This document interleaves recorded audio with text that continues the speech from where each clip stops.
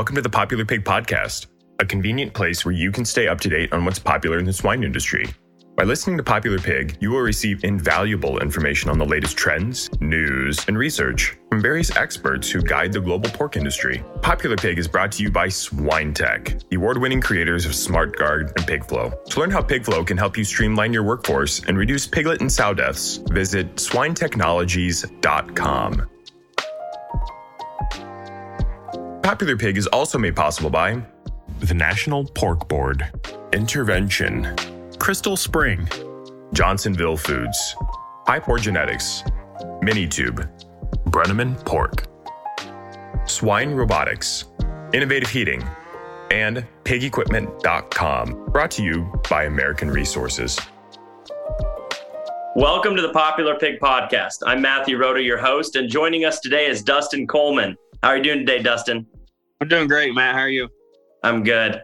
So I'm excited to talk with you today and for you to share your story. You have a unique story as it comes to being an owner in the swine industry, and it's a very inspiring one, and I'd love for you to break that down. But before we get started, I'd love for you to answer a few questions that we ask people, hitting you right off the bat with them. Who's your D1 college that you root for? Mizzou. Mizzou. What is your favorite or least favorite actor or actress? Oh, man. I would say my favorite actor is maybe Will Smith. I don't know. I don't watch a whole lot of movies. What is your bucket list place to travel? I'd like to go to Jamaica. Jamaica. Why Jamaica? I don't know. We've been out of the country before. That's just one place we've never been so far. So That sounds like a fun one. yeah, and you can't beat the all-inclusive stuff either. That's pretty fun. What's your favorite cut of pork? I would say the pork steak. What's your go-to beer? Used to be Busch Light. I've turned Coors Light recently. Oh, really? You went the Coors route? Yeah. That's where I'm at.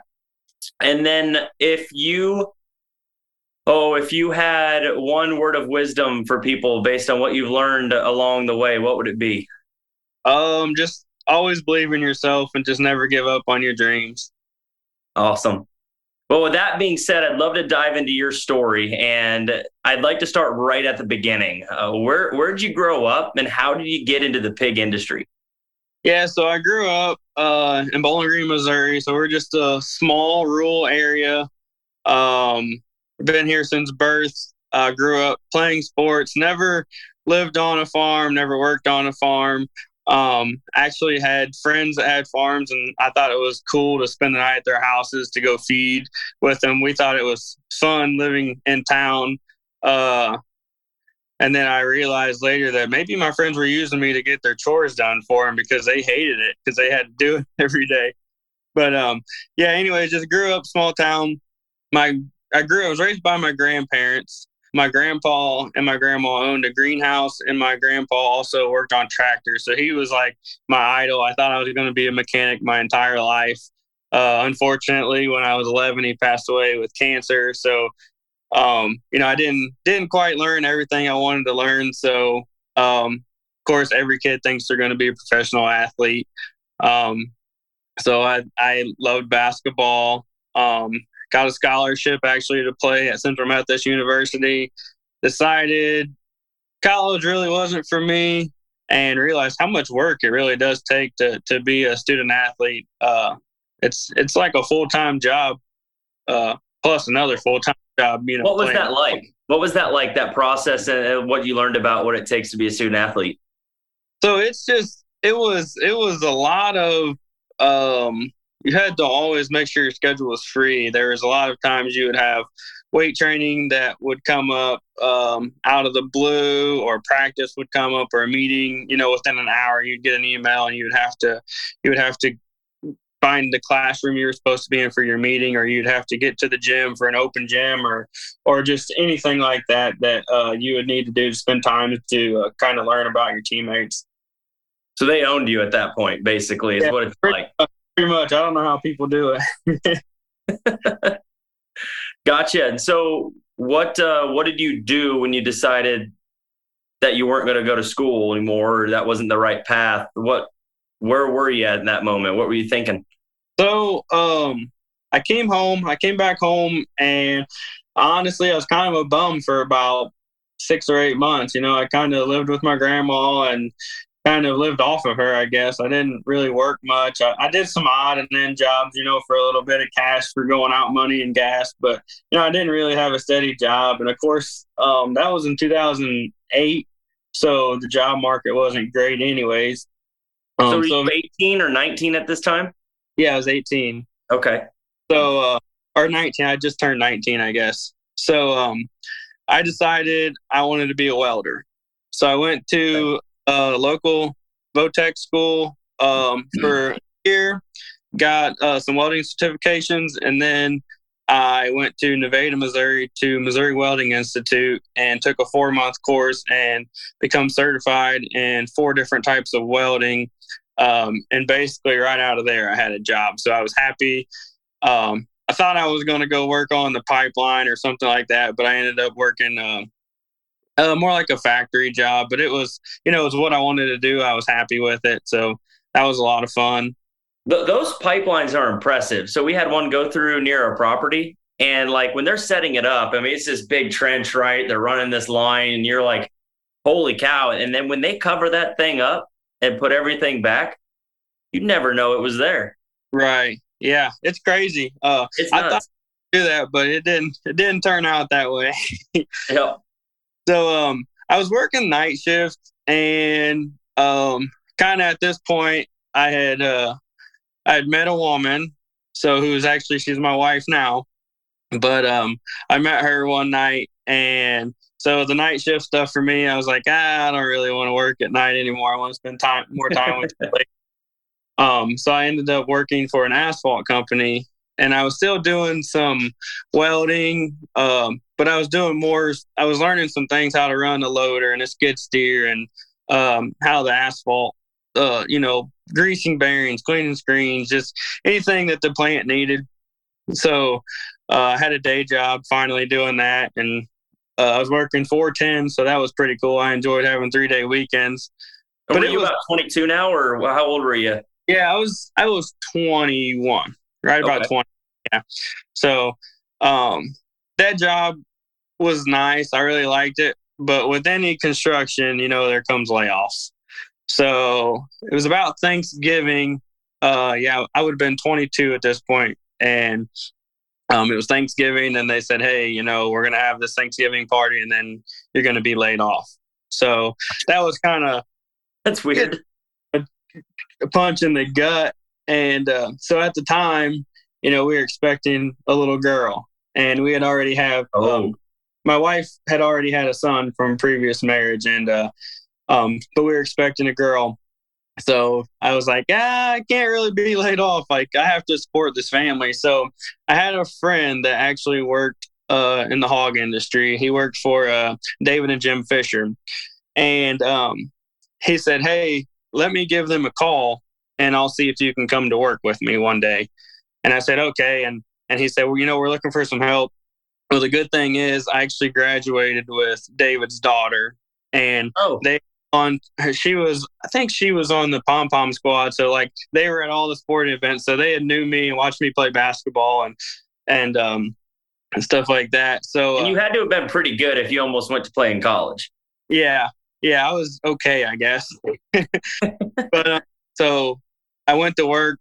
They said, yeah, just come out and work. So I worked for about 3 months, and then I got called back from my asphalt job. And I actually had enjoyed myself so much in the barn. I took a significant pay cut, and I was like, no, you know what? I'm going to stay here with the hogs. And my wife was really upset. She's like, what are you talking about? She's like, how can you give up that kind of money to go work with these hogs, And I was like, I don't know. I'm just happier. So, and, we talked, and she's like, well, that is what matters, as long as you're happy. So I guess I kind of did just kind of helped everywhere. I processed pigs. I would help move sows around. I would help out in farrowing when needed, but I didn't really have a set role. So eventually I kind of climbed the ranks there at Fisher's. And so before you get there, back up a second. Sure. What was it about working with pigs that had you kind of fall in love with the industry or that role where you're like, oh, I really like this? So I think it was just never doing anything like that. Because when I had first started, I didn't know the difference between a gilt and a sow. Like, I had no clue what a gilt was. So I think it was just learning that stuff, and then just knowing that something that you did every day was helping someone survive. You're putting food on people's table day in and day out, and it makes you kind of respect like the work that people do. Whenever you sit down to eat a meal, like, there was hard work put into that, and a lot of people don't realize what goes on behind the scenes so that they can live and survive. Yeah. Okay. Yeah. So what was it when you started to get a role? Before you said you started climbing the ranks, and do you talk through what were the first roles that you assumed, and what do you think it was that allowed you to climb the ranks? What do you feel like you did better than anybody else? I would just say like punctuality and work ethic. Like, I was always raised to always be on time, meaning be there 15 to 20 minutes early, and always work your hardest. If you're not working, as hard as you can, then there's no reason for you to be there. So I think, David and Jim saw that in me, that like my heart was in it. And, I see sometimes that people go to work for a paycheck, but they could see that I was there because I cared about what was going on. I was just very quick to learn, eager to learn, and willing to do, any job that was put in front of me. Gotcha. So, all right. So back to where you were saying you were climbing the ranks. Yeah. So I went from, I guess, just I don't know what you really want to call it, like a farmhand, I guess, to like I got a spot on the farrowing team. So that was kind of new. And I was like, wow, this is interesting. I've never checked sows. I've never done anything like that. So, so I did that for, I don't know, I'd say 3 or 4 years. And I was on the farrowing, and then some things just, I've always been the type of person, like, I always want to grow everywhere I go. I don't want to be stuck. I want to grow as much as I can. So I was wanting to learn more about the farm. So eventually we had some leads on the gestation side that were no longer with us, just for various reasons. So I'd gone to them and said, hey, I'd like the opportunity to try that job out. So I got moved over to the gestation side, and I learned there was a guy, I wouldn't say he was like a lead, but he had been there a little longer. He knew more. So he kind of showed me the ropes of what they were doing. And then eventually when he left, I had learned everything and became the gestation manager at that point. So just as a gestation manager, I was just working with the farrowing lead and just making sure everyone was on the same page, making sure everyone was busy, on the gestation side, or getting sows moved where they needed to be, sows pinned up when they needed to be pinned up. And then eventually that turned into farm manager.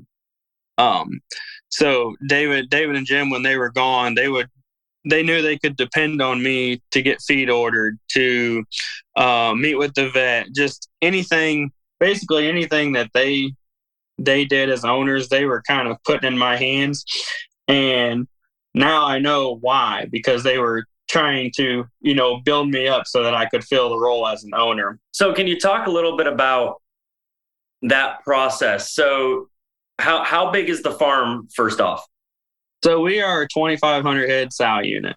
All right. So you have a 2,500 head sow unit. You'd never worked with pigs. You did all this other stuff. You worked your way up. Now you're taking over some ownership responsibilities. Can you talk about what was very unique with your story and how you assumed ownership? Yeah. So what was unique about my story was it's a small family farm. So I had built this relationship with David and Jim. So they were more like father figures to me than bosses, I would say. They were the kind of people that would, buy my family Christmas gifts. They would send cards to my kids for their birthdays, just give my kids things. They would almost treat my kids like they were their grandkids at some extent. And then they were, at this point, I was getting so far into it that I was going to the pork producer shows. I was going to the Missouri Golf Tournament. I was going to the pork expos. So they were introducing me to contacts within the industry to kind of prepare me for what the next step was. And then I'd also noticed that they were doing some pretty big, construction on their barns, remodeling. So they were remodeling the whole entire gestation barn. They tore down a nursery and rebuilt it. And, one day I said, "What are you guys doing this for?" And Jim made the comment. He said, "You're fixing it up for you to take over." And I thought it was a joke. I just kind of laughed about it, and that was all there was to it. So one day there was a Dr. Patterson, who's our vet. He was having just some type of meeting. A lot of his clients got together. We took a bus down to St. Louis, had a meal, had a little seminar, and then we ended up going to the Cardinals game.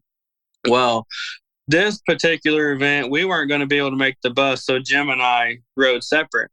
And on the way there, pretty early in the conversation, he brought up, that they were going to retire. He's like, we're looking to retire in the next couple of years. And this is probably in 2019. So my heart sunk. I'm like, I don't know. What am I going to do? I don't want to go out the bottom again. And he says, I said, what are your plans with the farm? And he said, we were kind of hoping you would take it over. And I said, take it over? I said, I don't mean. And he's like, well, we're kind of hoping you would buy it from us. And I was like, oh, yeah. I was like, I don't think that's really a decision I was so shocked. And I was like, I need my wife here to talk about this. I'm like, I don't think I have a couple million in the account right now. I'm like, we need to pray about this. We need to, there's just not, I don't think I'm ready for that. And it was kind of, he kind of dropped it, and we talked about it later on, and, he was very serious about it. And he said, if this is something you want to do, we're willing to help you do what you need to do in order to make it work. So eventually they ended up selling me 36 acres of land that the farm sits on.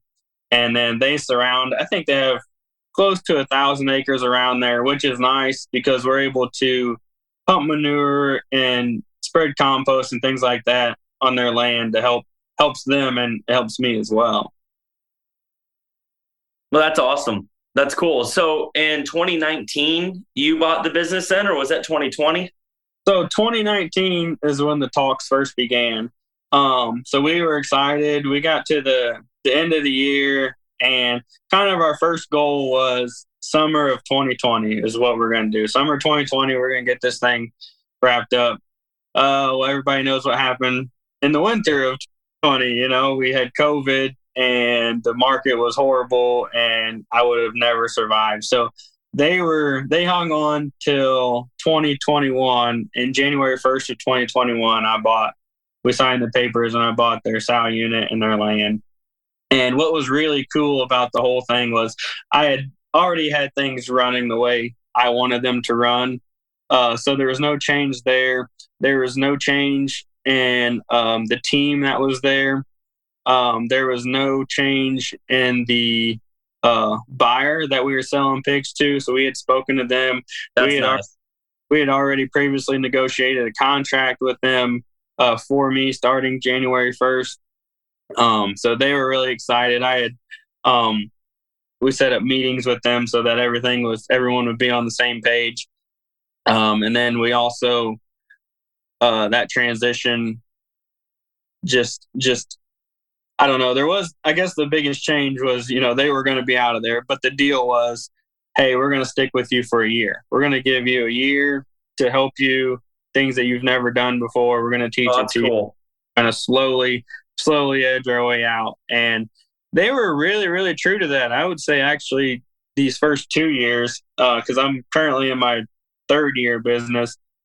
So the first 2 years were just a lot of help. It was almost like they were there at every beckoning call, and there were plenty of those. And now I kind of notice like they're just like, hey, they're a little more absent, which is fine. I know what I'm doing now, but they're always a phone call away. If I ever need anything, so like I couldn't ask for better people to be around there and to inspire me and be my mentors. So what part of ownership was the most surprising? I know you said they kind of groomed you for ownership along the way, but when you took ownership, was there anything that caught you off guard that you were really surprised about? Yeah, mainly the bills. Of course, you have bills, but obviously there's little things that you don't see behind the scenes that people don't think about, and so it was an adjustment. Working on just the legal stuff, the LLC and the tax ID and doing the taxes and just all of that stuff that come with it. So there's a lot of business stuff that I had no experience in that I had to learn.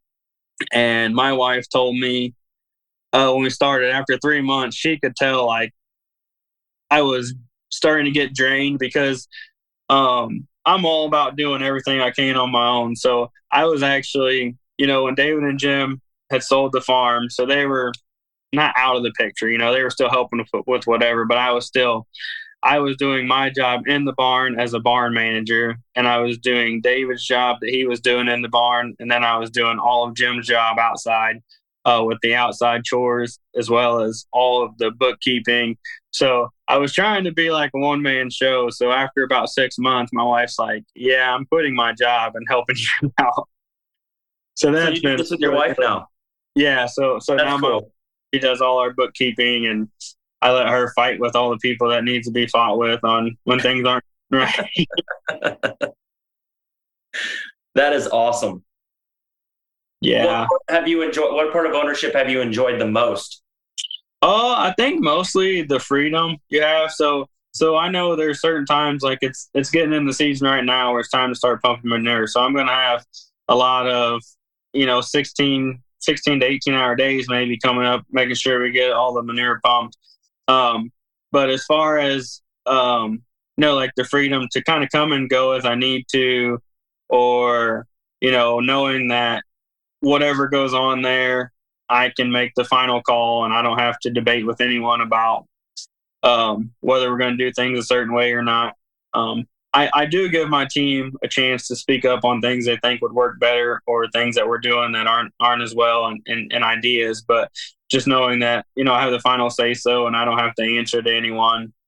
And then my son, he's really big into baseball right now. So we're doing tons of, a lot of traveling. So I'm able to just kind of get away whenever I need to. And, as long as I know things are going to be good at the farm. You said you were down in Texas for baseball, didn't you? Yeah, we were down in Texas. We were playing in the all-state games. So he was selected to play for Team Missouri at 13U. That is awesome. Yeah, we ended up winning it. We won. So that's awesome. Yeah. You said it was 105, 110 at 11 o'clock at night? Yeah, 11:30 at night, 102 degrees. Good old Texas, right? Yeah. So we started working together, I think it was late 2021, wasn't it? Yeah, December. Yep. And you brought on PigFlow. Can you talk a little bit about the decision to bring on PigFlow and what that journey's been like? Yeah. So the funny thing about it is you had reached out to me after the NPIC in July of 2021. And I still, to this day, I cannot remember talking to you at the golf outing. I'm like, I don't know where he got. I said, we must have if he got my contact information. I was just telling a group of guys that today. And I was like, I'm glad that we did, though.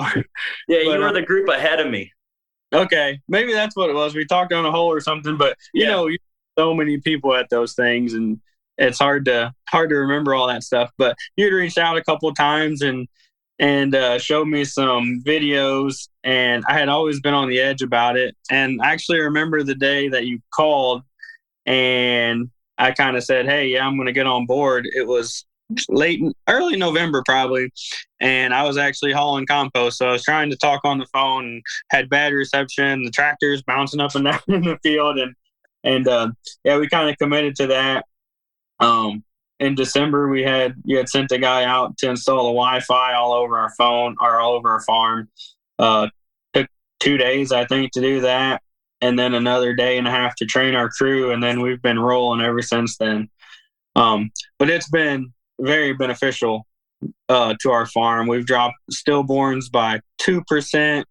Our female death loss has gone down about 3%. So it's just been really, really good, and we've eliminated all paperwork other than sow cards out of our farm. And probably the one thing I really enjoy the most is I cut my data entry time by about 2.5 hours. So that was a day or a week? A week. A week. Yeah. And how did your team embrace it? So we're a multicultural team. So that was one of my big questions. I'm like, how are we going to all understand this stuff? So I was really glad that we had there's a Spanish on the app.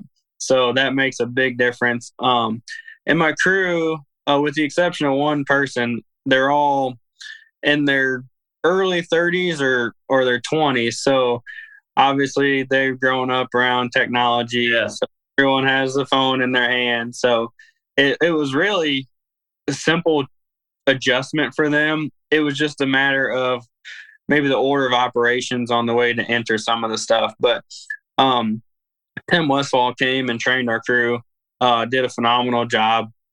He spent one day in the office training us, and then the next day we went out in the barns, and by 9:30 he was like, I'm ready to go. He's like, you don't need me for anything. Everyone is taking off for this thing. So it was really easy to get on board with that. Yeah, it's real funny. It's even his perspective, because around that time I was helping with some farms too, and you kind of get to a point in onboarding where you're there to support them, but the employers are kind of looking at you like, why are you still here? Yeah. You're like, okay, I'm reading you. I'll get out of here. Yeah, pretty sure he had a hot date that night too, so he was ready to get back to That's awesome. So why do you think the change in stillborns and sow mortality have happened? What components of pig flow do you think help drive that? I would say the Faro tracker. Just knowing that, I think it shows like our team, there's no they can't miss a step or forget, quote unquote, forget about a sow, because there's reminders. They can't say they've done something and hide it from me, because I can go on there and check it if I want. But I think like accountability, that's the word I was looking for. So there's a lot more accountability with the crew. So, just knowing that at any time from anywhere, I can see exactly what's going on in that barn. Now, does that accountability, do they not like that, or has it kind of been incognito, that accountability? Is it just naturally come with it because it's helped make their life a little easier? Or yeah, I think it's just kind of natural. They enjoy the app so much that they don't miss those steps. Very rarely do I have to get on there and say, hey, somebody needs to check on this sow. Typically it's done within the time frame that it should be done. Why do you think your team likes it? I think that it's just easier for them. And then it also helps them, without having the paperwork. And it also helps them see like real life, like live results of what's going on. So they can always see, they're always curious, how many pigs are we going to sell this week, or how many pigs are born? So they can always see that every day. They can see, if we set a goal for 3% stillborns, and they can see if they're at that goal, or what they need to do to get to that goal, or they're hitting that one, right? Aren't you guys you've been sub 3 at times, haven't you? So, yeah, we've been at 2.5. We were there for about 4 weeks. But we hang out. Yeah, we just hang out around 3.1 to 3.3. Like, we're just right there. And, but I told him, I said, I'm not changing this threshold because you guys can do it. I know you can do it. It just takes work. And when you started, you were just above 5% then? Yeah, we were a little over 5% then. So, like, we've seen a big change with that. And you have a night person, right? Or a second shift? Yeah, so we did more in the summer now than the winter. Okay. We've been doing a lot more inducing of sows as of late. So we've actually kind of cut her out just a little bit. We brought her to days. So she's working full days because we're allowed. There are nights where there's only 1 or 2 sows going, and it was. I don't know. I always said, if she'd save 1 pig, she'd save a litter. But I think being away, she has a small child, and so being away from her for to sit on a bucket for 8 hours and watch 1 sow was just not really in the cards anymore. Once we brought her on more full-time days, it allowed us to induce more of those sows during the day. So we're not seeing a big jump back up in those stillborns.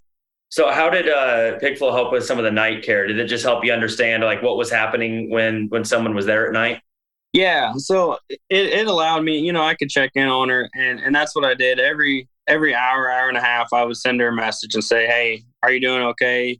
Are things all right?" And she would say yes. So that was my biggest fear is, something would happen in the evening. And she would have no help. I think the one time Pigflow really came in handy, we had a water line bust, main, and she was there. So, if she hadn't been there, she would have never been, I wouldn't have known until the next morning. And obviously it takes me about 14 minutes to get out there. So by the time I was out there, everything was flooded anyways, but yeah, it could have run our cistern pretty dry. That's a good point. What are you hoping when you look at the future of your business now? What are some of your goals for the next couple of years? So some of our goals are, we've always had a pretty high goal. We want to wean 33 PSY. We've gotten really, really close a couple of times, but it's just, you just can't control the disease. If we could figure out a way to keep that out, we would be golden. And then also just, I just want to keep the crew I have and just be as good of a leader and a better leader as I can every chance I get. I've been listening. My vet actually sent me a link that he'd been watching at this Life Church. So I've been kind of watching some of these podcasts and learning some things and trying to bring it into the farm and just be a better role model for everyone in there. That's awesome. What advice would you have for other young owners or individuals that are entering the industry and looking to make an improvement in their farm? I would just say that nothing is going to be handed to you. You're going to have to work for everything you have, and there's going to be times where you feel like there's days where I'm in there and I'm like, I don't know how I can do this or survive another day. And you just got to keep believing and just keep on pushing through, and, it'll all work out for you, but you just can't give up on, something that you really love. Well, I appreciate you being a guest on the podcast. It's really fun to be able to share your story because it is unique and it is really cool. Yeah. It's something I never thought I'd be doing in my entire life. I thought I was going to be a PE coach and a teacher and coach basketball. Go to the high school coaches Hall of Fame. And now you own a sow farm. My life throws curveballs at you. So I have a lot of friends like that I went to high school with, and whenever they hear that, they're like, that doesn't even make any sense. That's not you at all. So